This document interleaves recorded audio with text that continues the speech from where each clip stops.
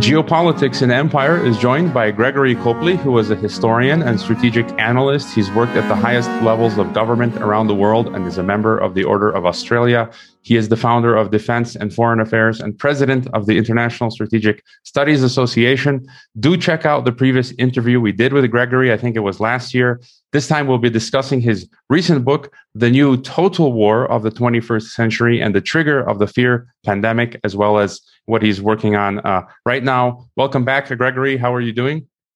Wonderful and great to be back with you, and congratulations on the incredibly pioneering work you do with this channel, because it really is unafraid to break new ground.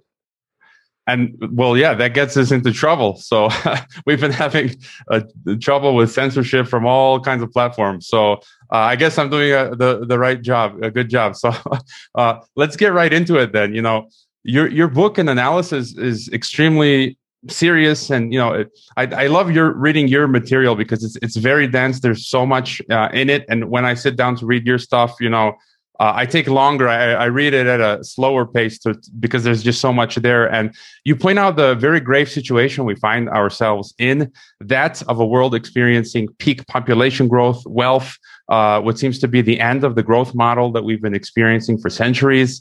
And as this is going on, there's a total war now between the great powers, mainly US, China, to see who will set the agenda for the new model to come and maintain or achieve hegemony. And then let's get the pandemic question out of the way. You know, you call it primarily a fear pandemic. I personally do not qualify COVID-19 as a pandemic by definition, as from what I've seen and the guests that I've had on, the mortality rate seems to be more or less the same as we've had in previous years. And so you call COVID-19, quote, a crisis which was there to be wielded or taken up as the first example of a truly strategic information dominance weapon capable of determining outcomes on a global scale, end quote. So, you know, is COVID-19 itself primarily smoke and mirrors and a symbol and catalyst for this new total war? Well, yes, it was a weaponizable event, and the degree to which it was contrived as that, or whether People's Republic of China and a number of political parties around the world took advantage of it, is questionable. Whether they, if you like, jumped on the bandwagon of it. But the fact that the title of the book is called The New Total War of the 21st Century and the Trigger of the Fear Pandemic. It's a fear pandemic. It's not a medical pandemic, as you rightly pointed out. In fact, it's statistically unimportant historically. It's not going to create a massive bulge in demographic statistics historically. However, we were already at a point where we were at the end of our global population growth cycle, and that cycle, having ended, was about to lead us to a significant era of population decline globally, but one which would be an erratic decline. It wouldn't be an even decline in populations around the world. India and Africa are still experiencing population growth and will likely continue to experience population growth at least for the next decade.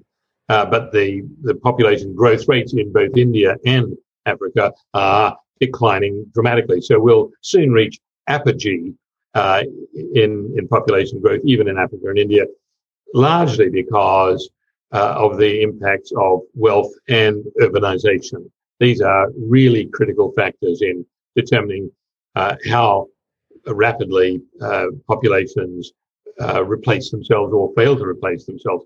Urbanization has always been synonymous to some degree with a transformation of wealth, either increasing it or just transforming the way in which wealth is deployed.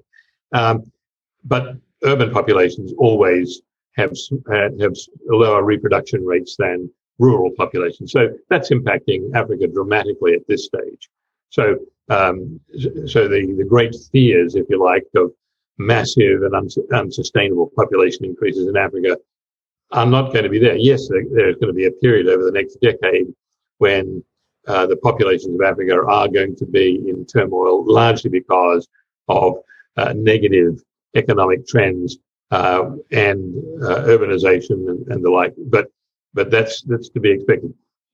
what we're in right now, it's not just a global demographic transformation, it's the end of a great cycle of growth, not in all areas, in terms of the expansion or consolidation of empires, in the expansion of wealth, in the expansion of human intellectual progress, including technology and the like, but also we're coming to the end of a period of that consolidation. We've spent the last 70 years, in global terms, in a defensive environment where the great powers have been reluctant to engage each other in normal, formal, say, uniform military confrontation.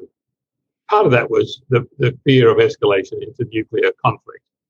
That fear is now more or less past. The nuclear weapons are more or less past. They've gone back to being theatre or tactical weapons by and large. So it's not the fear of, if you like, of a global conflagration militarily. It's because military confrontations are inherently very difficult to win. So what we saw was post-World War II, 7 decades of consolidation of defensive thinking, status quo thinking. We saw militaries being essentially uncreative in their deployments and their operations. Governments have tended to fight wars through proxies, through terrorism, through political means and the like, to maintain the status quo and to incrementally move forward. What we're seeing now is the end of that cycle, because as we see the collapse of the growth model, we see the collapse of some superpowers for either valid mismanagement reasons or because of historical cycles of exhaustion. Now we see the world moving from this essentially status quo-oriented defensiveness into a world which is now on the move again. It's dynamic. We're seeing a changing of global borders, not necessarily at this stage the borders of nation states, although that's happening as well. But we're seeing great changes in the spheres of influence of the great powers. So that means that everything is in flux, everything is dynamic, and we're seeing this move away from defensive warfare thinking to offensive warfare thinking. However, that doesn't mean that most global leaders, even of great powers, are going to be necessarily reckless. There's still a great fear of the consequences of direct military action. So we're seeing this move towards an aggressive, dynamic, offensive operation into one which is conducted through a new form of total war. Now we saw total wars throughout history. They weren't really called total wars, but they often tended to be, because in early days it was one society pitched for its entire survival against another society, and on a small scale we saw that happening time and again. But then we saw a great period where warfare was a matter of monarchs fighting each other with small armies, professional or mercenary or conscript armies, but it didn't affect populations dramatically as much. Then we started to move with Napoleon into periods of total war. Napoleon never called it total war because he didn't need to. He was the one who was practicing it, and he knew what he was doing, and he gathered together all of the elements of society, the economic, social, geopolitical, and military and industrial means to fight his wars against his rivals, which is why he was initially so successful. He was able to mobilize his war from his entire base of the French Empire and carry it forward. And it took some of his adversaries a while to catch up with that and to mobilize accordingly. But by the time we got into World War I, where at the end of which General Ludendorff, essentially the primary military leader of Germany in World War, at the end of World War I, he coined the term total war. But even Ludendorff himself didn't really understand what he was getting into. But he understood that he was engaging more and more aspects of a society to fight the war, because you had to mobilize your pure comprehensive economic base, or industrial base, logistics and the like. And there were a number of people at that time who started thinking in total war terms. That was escalated in terms of intellectual thinking by my old colleague, Dr. Stefan Pisoni, who wrote a book in 1938 called Tomorrow's War, which was about how societies mobilized economically to conduct their offensive operations. Then we saw World War II literally come into being as an evolution of World War I, and on the lines which Dr. Pisoni outlined, which were profound. And we saw that World War II was much more a engaging total society, one total society of the Allied powers against the Axis powers. There were no innocent bystanders in a sense in that war. Now, with the advent of nuclear weapons, the move from World War II into the Cold War was almost seamless. And there are a lot of people say, well, the Cold War wasn't really a war because there weren't any great titanic clashes of armies in the field. The reality was that it was very much an evolution of World Wars I and II, and it was an even more comprehensive total war because it did engage an incredible range of other aspects of society other than the uniformed military. And with the end of the Cold War, and that in itself broke up, if you like, the geopolitical model which had been prevailing under the United Nations Agreement of 1945. We started to see that the definition of the Westphalian state was less applicable and likely to fracture in the near future. And of course, that's now happened. The Westphalian model of nation states began in 1648 with the Peace of Westphalia after the 30 Years' War. That's now, which defined, if you like, the evolution of the state model and therefore the evolution of the interstate model of diplomacy and dealing. That's now literally at an end. So you had, if you like, 70 years where the signatories to the United Nations Charter, particularly the veto members of the United Nations, they were the nuclear powers essentially, other than the Republic of China. They were able to say, well, this is how we define the peace, just as the victors of the 30 Years' War defined the new international order. So the victors of World War II defined the global rules-based order going forward. Now, that was great while the Republic of China was a member of the Security Council with veto powers. But when that vote from the Republic of China moved to the People's Republic of China, who were if you like a beneficiary of World War II, but wanting to gather their own sphere of influence, they said, look, we're not beneficiaries of the rules-based world order, which is essentially came to be dominated by the United States. We are going to create a new 30 Years' War, which will culminate in 2049 with the defeat of the United States, and then the new rules-based world order, the new, quote, Peace of Westphalia, will be one defined by Beijing or by the Communist Party of China. And we will then define what is the rules-based world order. So this is a cyclical evolution. And we have to bear in mind that literally everything in history is cyclical.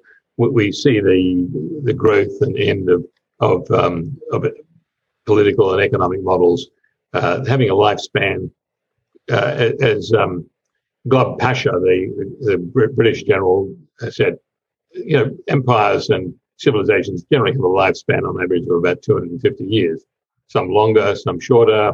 Some are able to reconfigure, get a heart transplant, and relaunch the empire, if you like. And so we see right now that the West, the United States in particular, is at a break point. It either has to reinvent itself or recognize that its era is over and that it will inevitably begin to decline because of all of the factors which caused it to grow and become dominant. societies, like human individuals, of course, have predictable lifespans, which start with birth, the acquisition of confidence, knowledge, and vigor, and they'll move into capability, aggressiveness, and then gradually through the accretion of wealth and legislation will find themselves bogging down in their own wealth, if you like, and literally becoming unable to move as rapidly as societies which are not hidebound by great senses of entitlement or an overburdening of laws which make them inflexible. So that's where we are right now, literally, with the West. And that doesn't mean that this is an automatic recipe for the People's Republic of China to succeed, because, in fact, we see that the People's Republic of China, under the Communist Party of China, has itself moved in ways which make it sclerotic, make it unable to trust its own populace, which has some demographic problems of its own. But it can't. There's no cohesion between the PRC population and the Communist Party of China. Therefore, we're going to see difficulties in the PRC itself being able to survive as a great power and resurgent power. So you've got all of these factors where we're seeing natural decline automatically beginning to hit. And this began long before 2020, by the way. We could see literally at the end of the Cold War in 1990, we could see that borders were going to have to change. Power centers were going to have to change, simply because people were becoming complacent and not defending borders, or they were becoming, the borders were becoming vitiated and powers becoming weakened by complacency or by inefficiency, which we saw even over the last 5 or so years before the 2020 hiccup point. We saw productivity decline throughout much of the West, for example. We also saw productivity decline in People's Republic of China. We saw in about 2010, from 2010 onwards, for example, the People's Republic of China begin to turn into from economic growth to economic decline. And then you had in 2012 the arrival of Xi Jinping, who, rather than reopening the economy even more, as Deng Xiaoping had done after the death of Mao Zedong, what Xi Jinping did was to revert to Maoism, which was to close down the economy. So he inherited a bad situation and immediately set about making it worse, which is why the PRC was desperate to find other means to confront the West, and particularly the United States. That's why it made that point. If we can't defeat you by 2049 based on our growth, we will defeat you based on the fact that we will ensure that the United States and its allies are unable to grow and are brought back dramatically curtailed economically. Yeah, I wanted to ask about these other means, the total aspects to the total war, which you write about. And you seem to think that, for now, we're not going to go kinetic, war between these different countries. But, you mentioned Napoleon. Napoleon once said that the politics of the future will be the art of stirring up the masses. In your book, you write, quote, "Crowds and mobs have always existed and have always had a receptivity to being captured and used. That is their nature," end quote. So in your book, you also talk about this hybrid war, using psychopolitical actions in conjunction with proxy warfare. And really, it's as you say, it touches on economy, society, religion. And with this advanced technology that we have now, you also write about ID, information dominance, social media. Our whole lives are being run now on everything digital. And so this has all become, I think the point you make in your book is that all aspects of our life, we're literally in a war. And I think most people don't even realize this. So could you talk a little bit more about, these other ways that we see that we're experiencing war? Well, as we saw during the Cold War, most people didn't understand that they were at war simply because people weren't getting drafted into uniform and being killed on the battlefield. And we weren't getting these great battlefield reports. Yes, we were hearing about some foreigners being killed who were, allies of the United States, whether it was in El Salvador or in the Middle East somewhere. But the reality was that people in Western countries didn't think that the war affected them. It occasionally got out of hand when we saw the Russian population getting concerned about the Soviet involvement in Afghanistan, and that did have a political impact at the end of cycle of viability of the Soviet Union. But the reality was we didn't think the Cold War was a war, and it really was. Just the same way today, we don't understand that we are engaged in a new total war, which was even more pervasive than the Cold War of the 20th century. The new total war is even more amorphous and more total than was the Cold War, because it now engages directly down into the lowest echelons of society, or the widest echelons of society, through social media, through electronic media, through manipulation of imagery. And what was interesting was that if you were the Communist Party of China, and you saw your greatest adversary, A, being the United States, and B, specifically being President Donald Trump, who was galvanizing the US to respond to Beijing, then Beijing, or the Communist Party of China, had to get rid of Donald Trump. Well, what better ally could they have than the Democratic Party of the United States, which also wanted to get rid of Donald Trump? So you saw that it was unwise. It would have been unwise for the People's Liberation Army to have been deployed in ways which were directly confrontational with the United States, because that would have triggered a fear response by Americans, whether they're Democratic Party people or Republican Party people. They would have said, "Oh, these are our enemy. We must unite to fight them."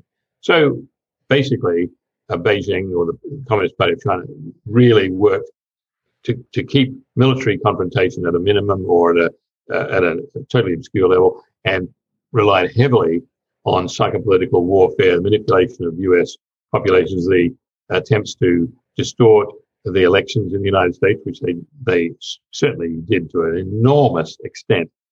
People were worried about Russian influence in the 2016 elections. It was a joke compared with what happened in 2020. This was a massive interference by the PRC in the US system, both directly and indirectly, and it behoved the opponents of President Trump in the United States to go along with that, because they saw that if they could get rid of Donald Trump, then they could build a world in which they could, if you like, treat with Beijing, bring tensions down, avoid the confrontations which President Trump was triggering, and they could literally calm things down. Well, what this did, of course, was gave an enormous breathing space to the Communist Party of China, which was facing imminent ruin as under President Trump's confrontation. So they bought themselves some breathing space. That doesn't mean that Beijing now feels that it can deal as an ally with President Biden or the future administration as it evolves here in Washington. But they know they've bought that breathing space. They have to then do something about it. The question is, will that breathing space, in fact, buy the survival of the Communist Party of China? Because they've actually made their lives even worse by making the PRC economy less and less palatable to foreign investment. The Belt and Road Initiative has run out of cash, so the attempt by Xi Jinping in particular to build a global supply chain independent of the West, that's now disappeared. The PRC does not have control, for example, even of Central Asia, to get the new Silk Roads going across through to Europe and to the Middle East and Africa. It's a very tenuous supply arrangement that both for imports and exports that Beijing has maintained. Whereas Japan, Russia, and so on have built new trans-Eurasian supply links which are independent of the People's Republic of China. So the gains which the PRC needed to achieve have evaporated. Even Pakistan, which now has nowhere else to turn but Beijing, has said to Beijing, look, we're not going to repay the loans and the Belt and Road Initiative structures, building the ports in Gwadar and the rail lines up into the Karakoram highway to link the Indian Ocean with mainland China. we're not going to repay those loans because there's nothing in it for us. It doesn't help us. And what we see is India correspondingly recognizing this, moving its forces into Kashmir as a preparation to cutting across that Karakoram highway, cutting across a Pakistani-occupied area of Kashmir, and literally cutting across from Indian-occupied Kashmir all the way across to Afghanistan. That would cut the PRC off from its overland links through Pakistan down to the Indian Ocean.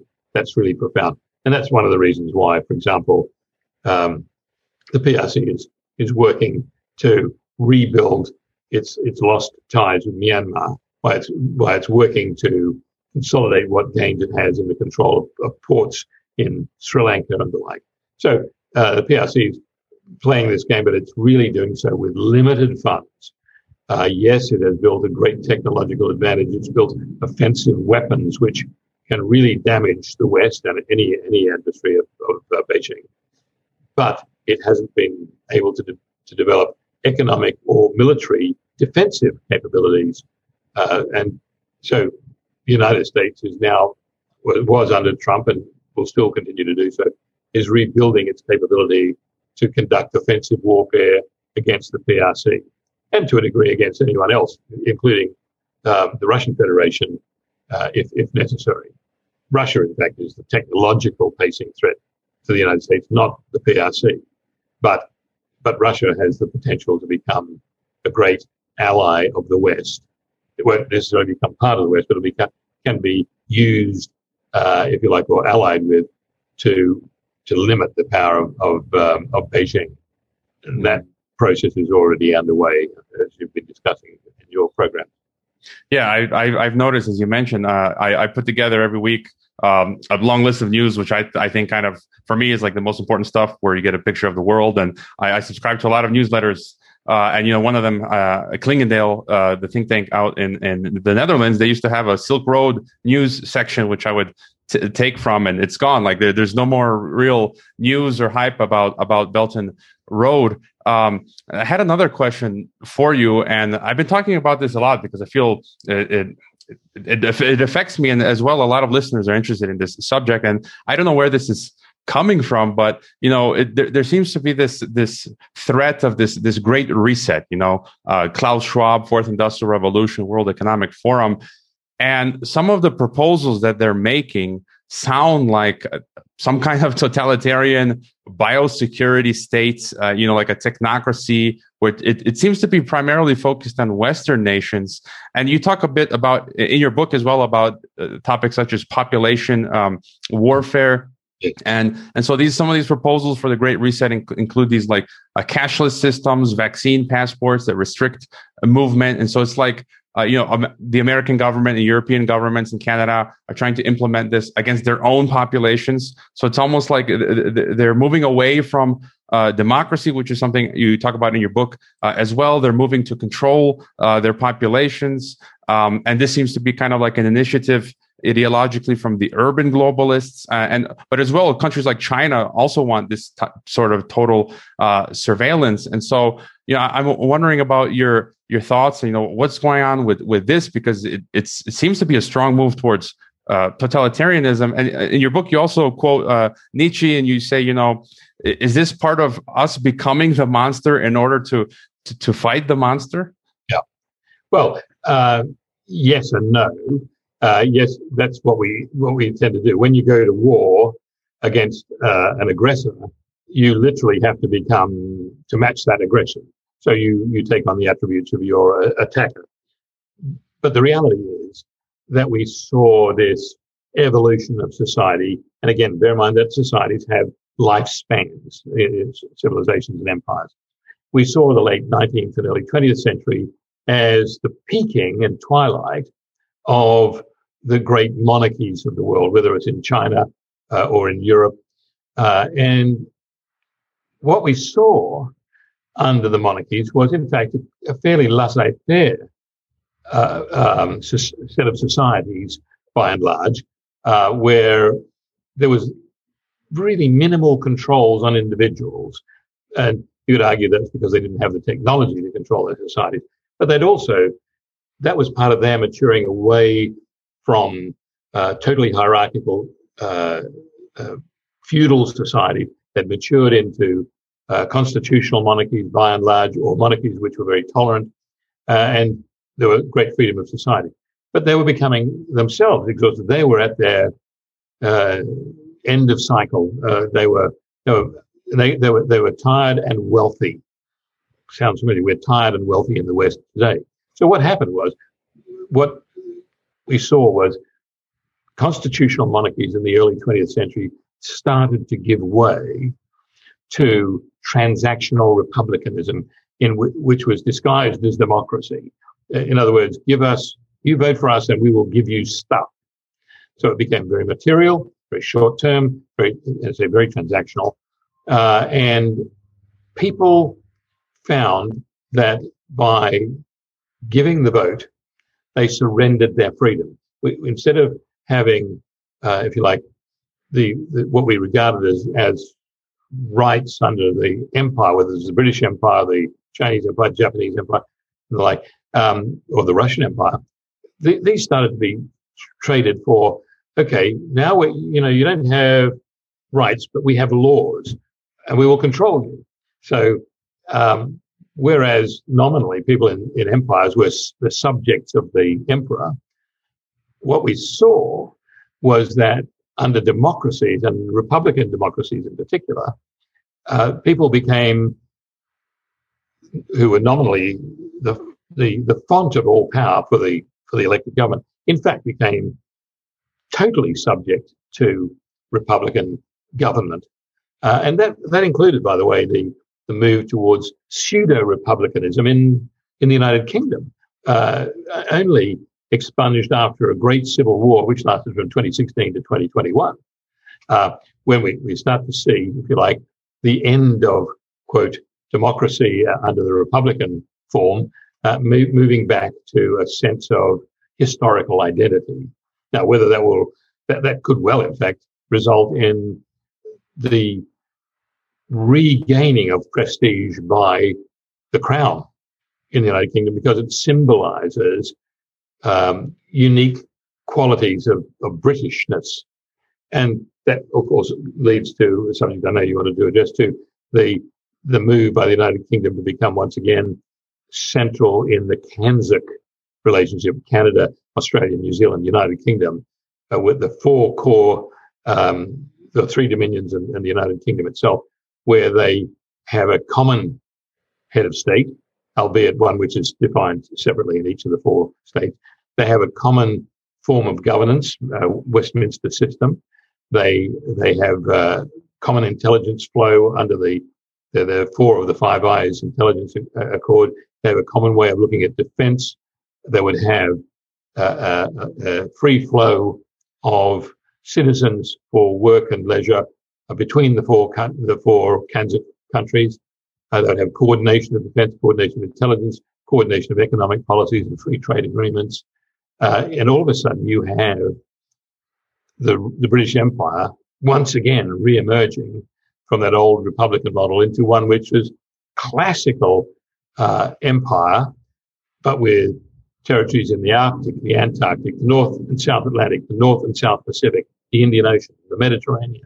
All of a sudden you have a truly global strategic capability with the fourth largest economy in the world, the third largest defense budget in the world, and really with the unique territorial advantages of being able to deploy in a way which no one else can. So these are, if you like, evidence of the great resets which we started to see emerging after the Cold War, but which have all hit, if you like, a peak transition with 2020. 2020 in itself was only significant in that it woke up everybody as a pivotal period. Yes, it damaged economies enormously, as we'll start to see as the 2020 GDP figures come out. Not that GDP is necessarily a very good measure of economic performance, but it's the only one we've got in many respects. So we start to see this transform. At the same time, we start to see a decline the United States, which may not be reversible in the near term, because there's certainly no unified state in the United States. And in fact, the polarization is becoming worse, not better. We're seeing a collapse in the People's Republic of China. Yes, we are seeing certain stability in Russia, but they have to go to the next stage if they want to galvanize themselves as a global power. And if they want to become a global power, what does that mean to the world and to them? What are they going to do with it? Are they doing it for prestige purposes or national identity purposes? Are they doing it for economic gain? And certainly there's an element of that in all of it as well. But we see the decline of the European Union. That means that as the European Union fractures, which it is already doing, we start to see revival in some of the key players, whether it's Italy or France. The interesting thing is that while France, under President Macron, has been angry at Britain over certain things for short-term tactical reasons, the reality is that France and Britain have similar worldviews and are working very closely together on strategic issues, whether it's the development of defense technologies or joint deployment of military forces into the Indo-Pacific to basically contain the People's Republic of China. We see Italy ready to leave the European Union right now, as it probably Netherlands and the like, and Poland. But the question is, where do they go? The Italians have just sent their aircraft carrier over to the United States to test out whether they can work with the US on F-35s, short takeoff and vertical landing fighters on their carrier. So we're seeing these interesting little bits of evidence that people are going back to the old way of doing business. But the People's Republic of China, which has to be offensive if it is to survive and succeed under the Communist Party, they codified this new global environment and this new way of conducting total war. And they started doing that in 1999 when you had two senior colonels in the People's Liberation Army coming up with that study called Unrestricted Warfare, which was badly translated in its first iteration into English. But that whole concept has been evolving dramatically since 1999 and is being used as the matrix for the conduct of war today. The Russian government recognizes that the PRC was onto something, and so the Russian government this past year gave the Russian General Staff military the power to literally conduct whole of society warfare, both defensively and offensively, under the recognition that 80% of all future conflicts in the foreseeable future were going to be non-military in nature. In other words, they were going to be information warfare, political warfare, population warfare, economic warfare, proxy insurgents, and so on. The reality is that the Russians may have done themselves a disservice by keeping that power within the general staff, because military people tend to think in terms of military style capabilities and responses.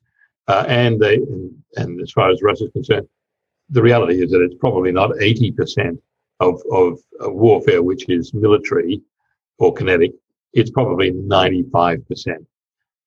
That doesn't diminish the role of the military. The military has to be there as an iconic deterrent force and an expression of will and capability.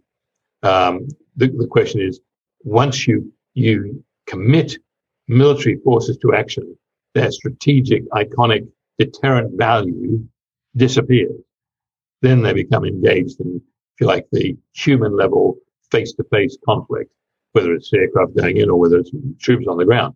The reality is that if you're using strategic assets like a national military or nuclear weapons or carrier strike groups, you commit those to war, then they are seen for what they are, which is just one more instrument in a war which can be taken out. That's why the US really lost massive prestige when it committed carrier strike groups, B-1 bombers, B-2 bombers, and the like, to the wars in Iraq and Afghanistan. Yes, they were able to do a job, but the net result was people saying, "Oh, is that all it is?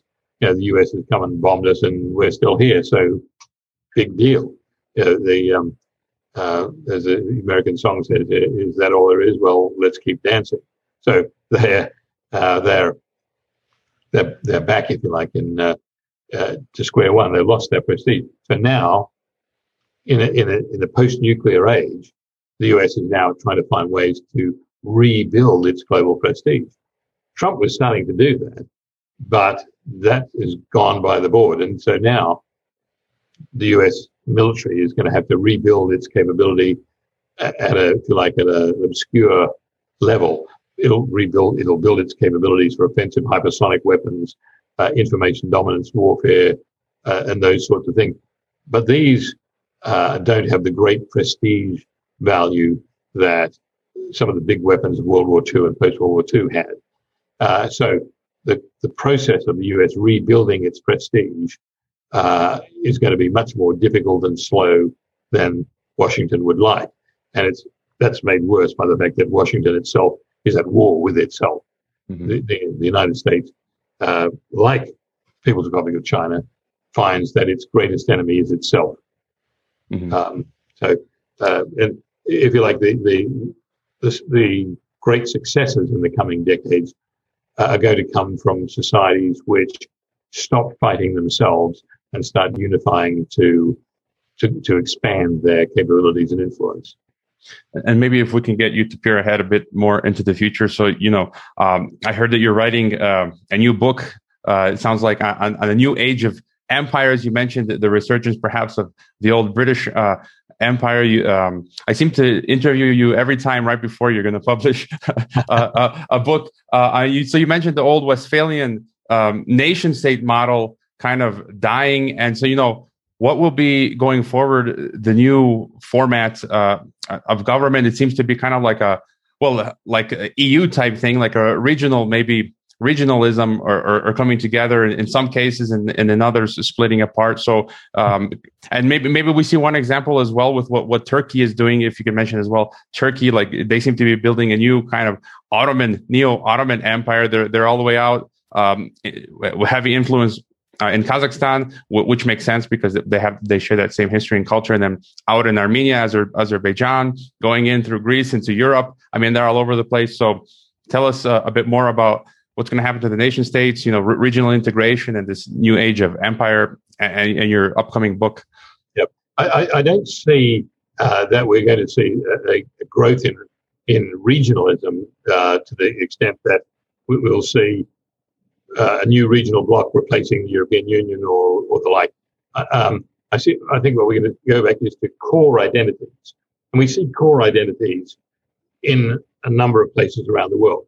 But the Nabatean Empire had an identity and it just disappeared and it's not coming back. President Erdogan in Turkey thinks that he can re-galvanize Turkey around Ottomanism or neo-Ottomanism or pan-Turkism. He may be able to, but like Xi Jinping, he's destroyed the economy to do so. He went precariously into overextending Turkey, and I think that they will actually implode before they reach liftoff point because of Erdogan's grandiosity. He thought he could do it by a policy of no enemies. Well, in fact, he has turned literally everybody into enemies. He certainly hasn't gained influence over Central Asia in the way that he thought, except in the case of Azerbaijan, which became dependent on them in the recent wars to resolve, if you like, the stagnant or frozen conflict around Nagorno-Karabakh and around the Armenian occupation of parts of Azerbaijan. But apart from that, yes, the Central Asian states are happy to take some money from Turkey and the like, but does that buy Ankara any allegiance from Kazakhstan, Kyrgyz Republic, or Uzbekistan, or Tajikistan, or the like? The answer to that is probably not.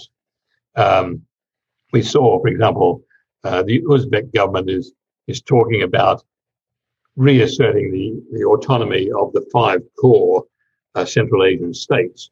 And certainly Uzbekistan has taken the lead in that. And Uzbekistan's latest move also includes a move away from both Russia and the People's Republic of China, and they're looking at translating, if you like, the Uzbek language, not away from expression into Cyrillic, but they're not doing it into an Arabic or Persian language structure, which Erdogan would have advocated. They're moving to a Roman script. So that's quite interesting, because the Central Asian states see Turkey as, a small part of their identity. They don't regard Turkey as being a truly Turkic nation, which is quite interesting. Whereas Turkey thinks that they are the grandfather of the Turkic peoples of Central Asia. The people of Central Asia, as you know, think of Turkey as being some half-breed stepchild of the Turkic people, because only 14% of the Turkish population is actually Turkic. So you've got this situation. So Turkey, yes, has become important as a gateway from Central Asia and the Caspian region over for energy supply over into Europe. But what the Central Asian states are attempting to do is to create their own unique capability and then drive southward through a peace in Afghanistan and then providing overland links either through Afghanistan and Pakistan to the Indian Ocean, or eventually, when things change, through Iran down to the Indian Ocean.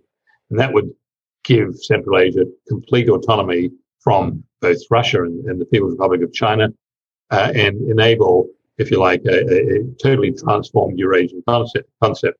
So instead of being one linked east to west, it would be divided into striations from, the Pacific coast to the Central Asian coast to the European side. And yes, there'd be cross-fertilization, but there would be, if you like, a significant breakup in the dominance of the Eurasian landmass. Now, President Trump understood that and worked with the president of Uzbekistan to help galvanize this Central Asian alliance. That's why he went on in 18 months ago. He went on Thanksgiving Day. He went to visit the U.S. troops in Kabul a day before the Central Asian summit of the 5 presidents took place. And what Trump was trying to say was, we are going to deliver to you a fairly stable Afghanistan. We are going to create a peace process so that you can build the railway lines south from Tashkent across into Afghanistan and then over into the Pakistani rail links, or not yet through the Iranian links. But that really was the key. So what President Trump was trying to do was something which no one in America picked up on or wrote about, but it was Trump understanding that if the Central Asian bloc becomes coherent economically and strategically, then the threat from the People's Republic of China and Russia would be lessened, and it would enable Russia to deal separately with the Central Asian bloc and not have to fear so much the People's Republic of China, because clearly Xi Jinping threatened the Russian Federation in the Far East in the past year as well. The fly in the ointment in all of this, of course, is that the Indians are likely to go somewhat crazy under Prime Minister Modi and move across to cut Pakistan off so that they would gain access to Afghanistan directly, and India would hope that the rail links would go Tashkent, Afghanistan, and then over into India and down into Indian Ocean ports. And that may happen, but right now what India is proposing would be highly destabilizing and very short term in the strategic thinking. Mm-hmm. But it's an interesting evolution. We're seeing a totally new framework of how states and empires rebuild. We're seeing that in Africa as well, and in the Middle East. In Africa, the old stricture of the Organization for African Unity that colonial borders must remain sacrosanct. That's gone. The African Union, which has become in the last 2 years almost toothless, nonetheless says that we expect every African border to change in the coming decade or two. And that's already starting to happen. We're starting to see wars re-emerge, which are going, and by the way, coups against government, which are going to occur in Africa, which the United Nations will have zero impact on. The great powers of Europe, the United States, Russia, are not going to be able to influence or chastise any party or government or military from seizing power and changing borders.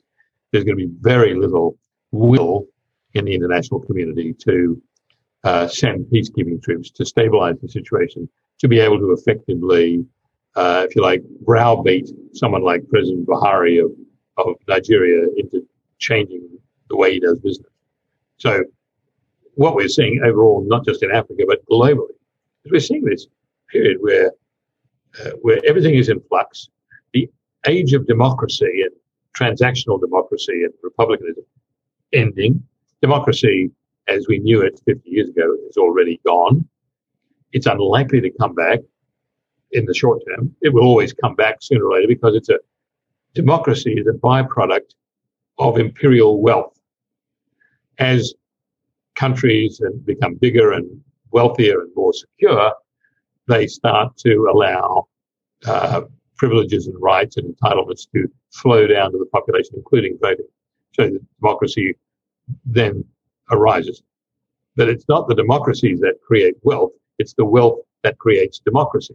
And when the wealth starts to go, and it is now starting to go, we see a reversion to more autocratic forms of governance, or not necessarily autocratic, but iconic and galvanizing forms of governance. That's why a number of years we've said, look, the irony is that although Republican societies have said, well, the age of kings is gone, the age of emperors is gone, the reality is that it's actually coming back again, and it will have its day in the sun again. And then as the world rebuilds and restabilizes and gets wealthier again, then, of course, things will relax again, democracies will re-emerge. This has been going on for as long as there's been recorded human history. I think that's a great place to end it, as we've just about run out of time. I think that there's some optimism there. So I'll put all of your links in the description. Where would be the best place for people to follow your work? Well, www.strategicstudies.org, and the International Strategic Studies Association has a page on LinkedIn, for example, where people can see some of our reports. Of course, through the strategicstudies.org website, they can get access to the ability to buy some of our books and subscribe to our monthly journal. We also do run a thing called the Global Information System, which is only for government subscriptions around the world, and that's got about 200 field collectors worldwide gathering data, as they've been doing with us for about 50 years, into a central source where it's analyzed. And we start looking at national trends on 287 countries and territories worldwide, and we also then do regional and global trend analysis to hopefully enable government leaders to make more long-reaching policy decisions. Not that many people are interested in long-range policy decisions. They keep saying, "Well, I'm fighting a fire right now," so the urgent will always take precedence over the important. Mm-hmm.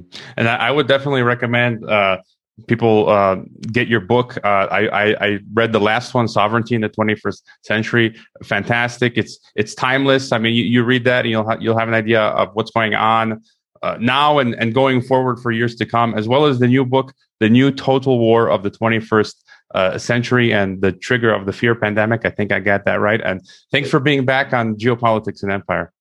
Wonderful to be with you. Thank you very much for the opportunity.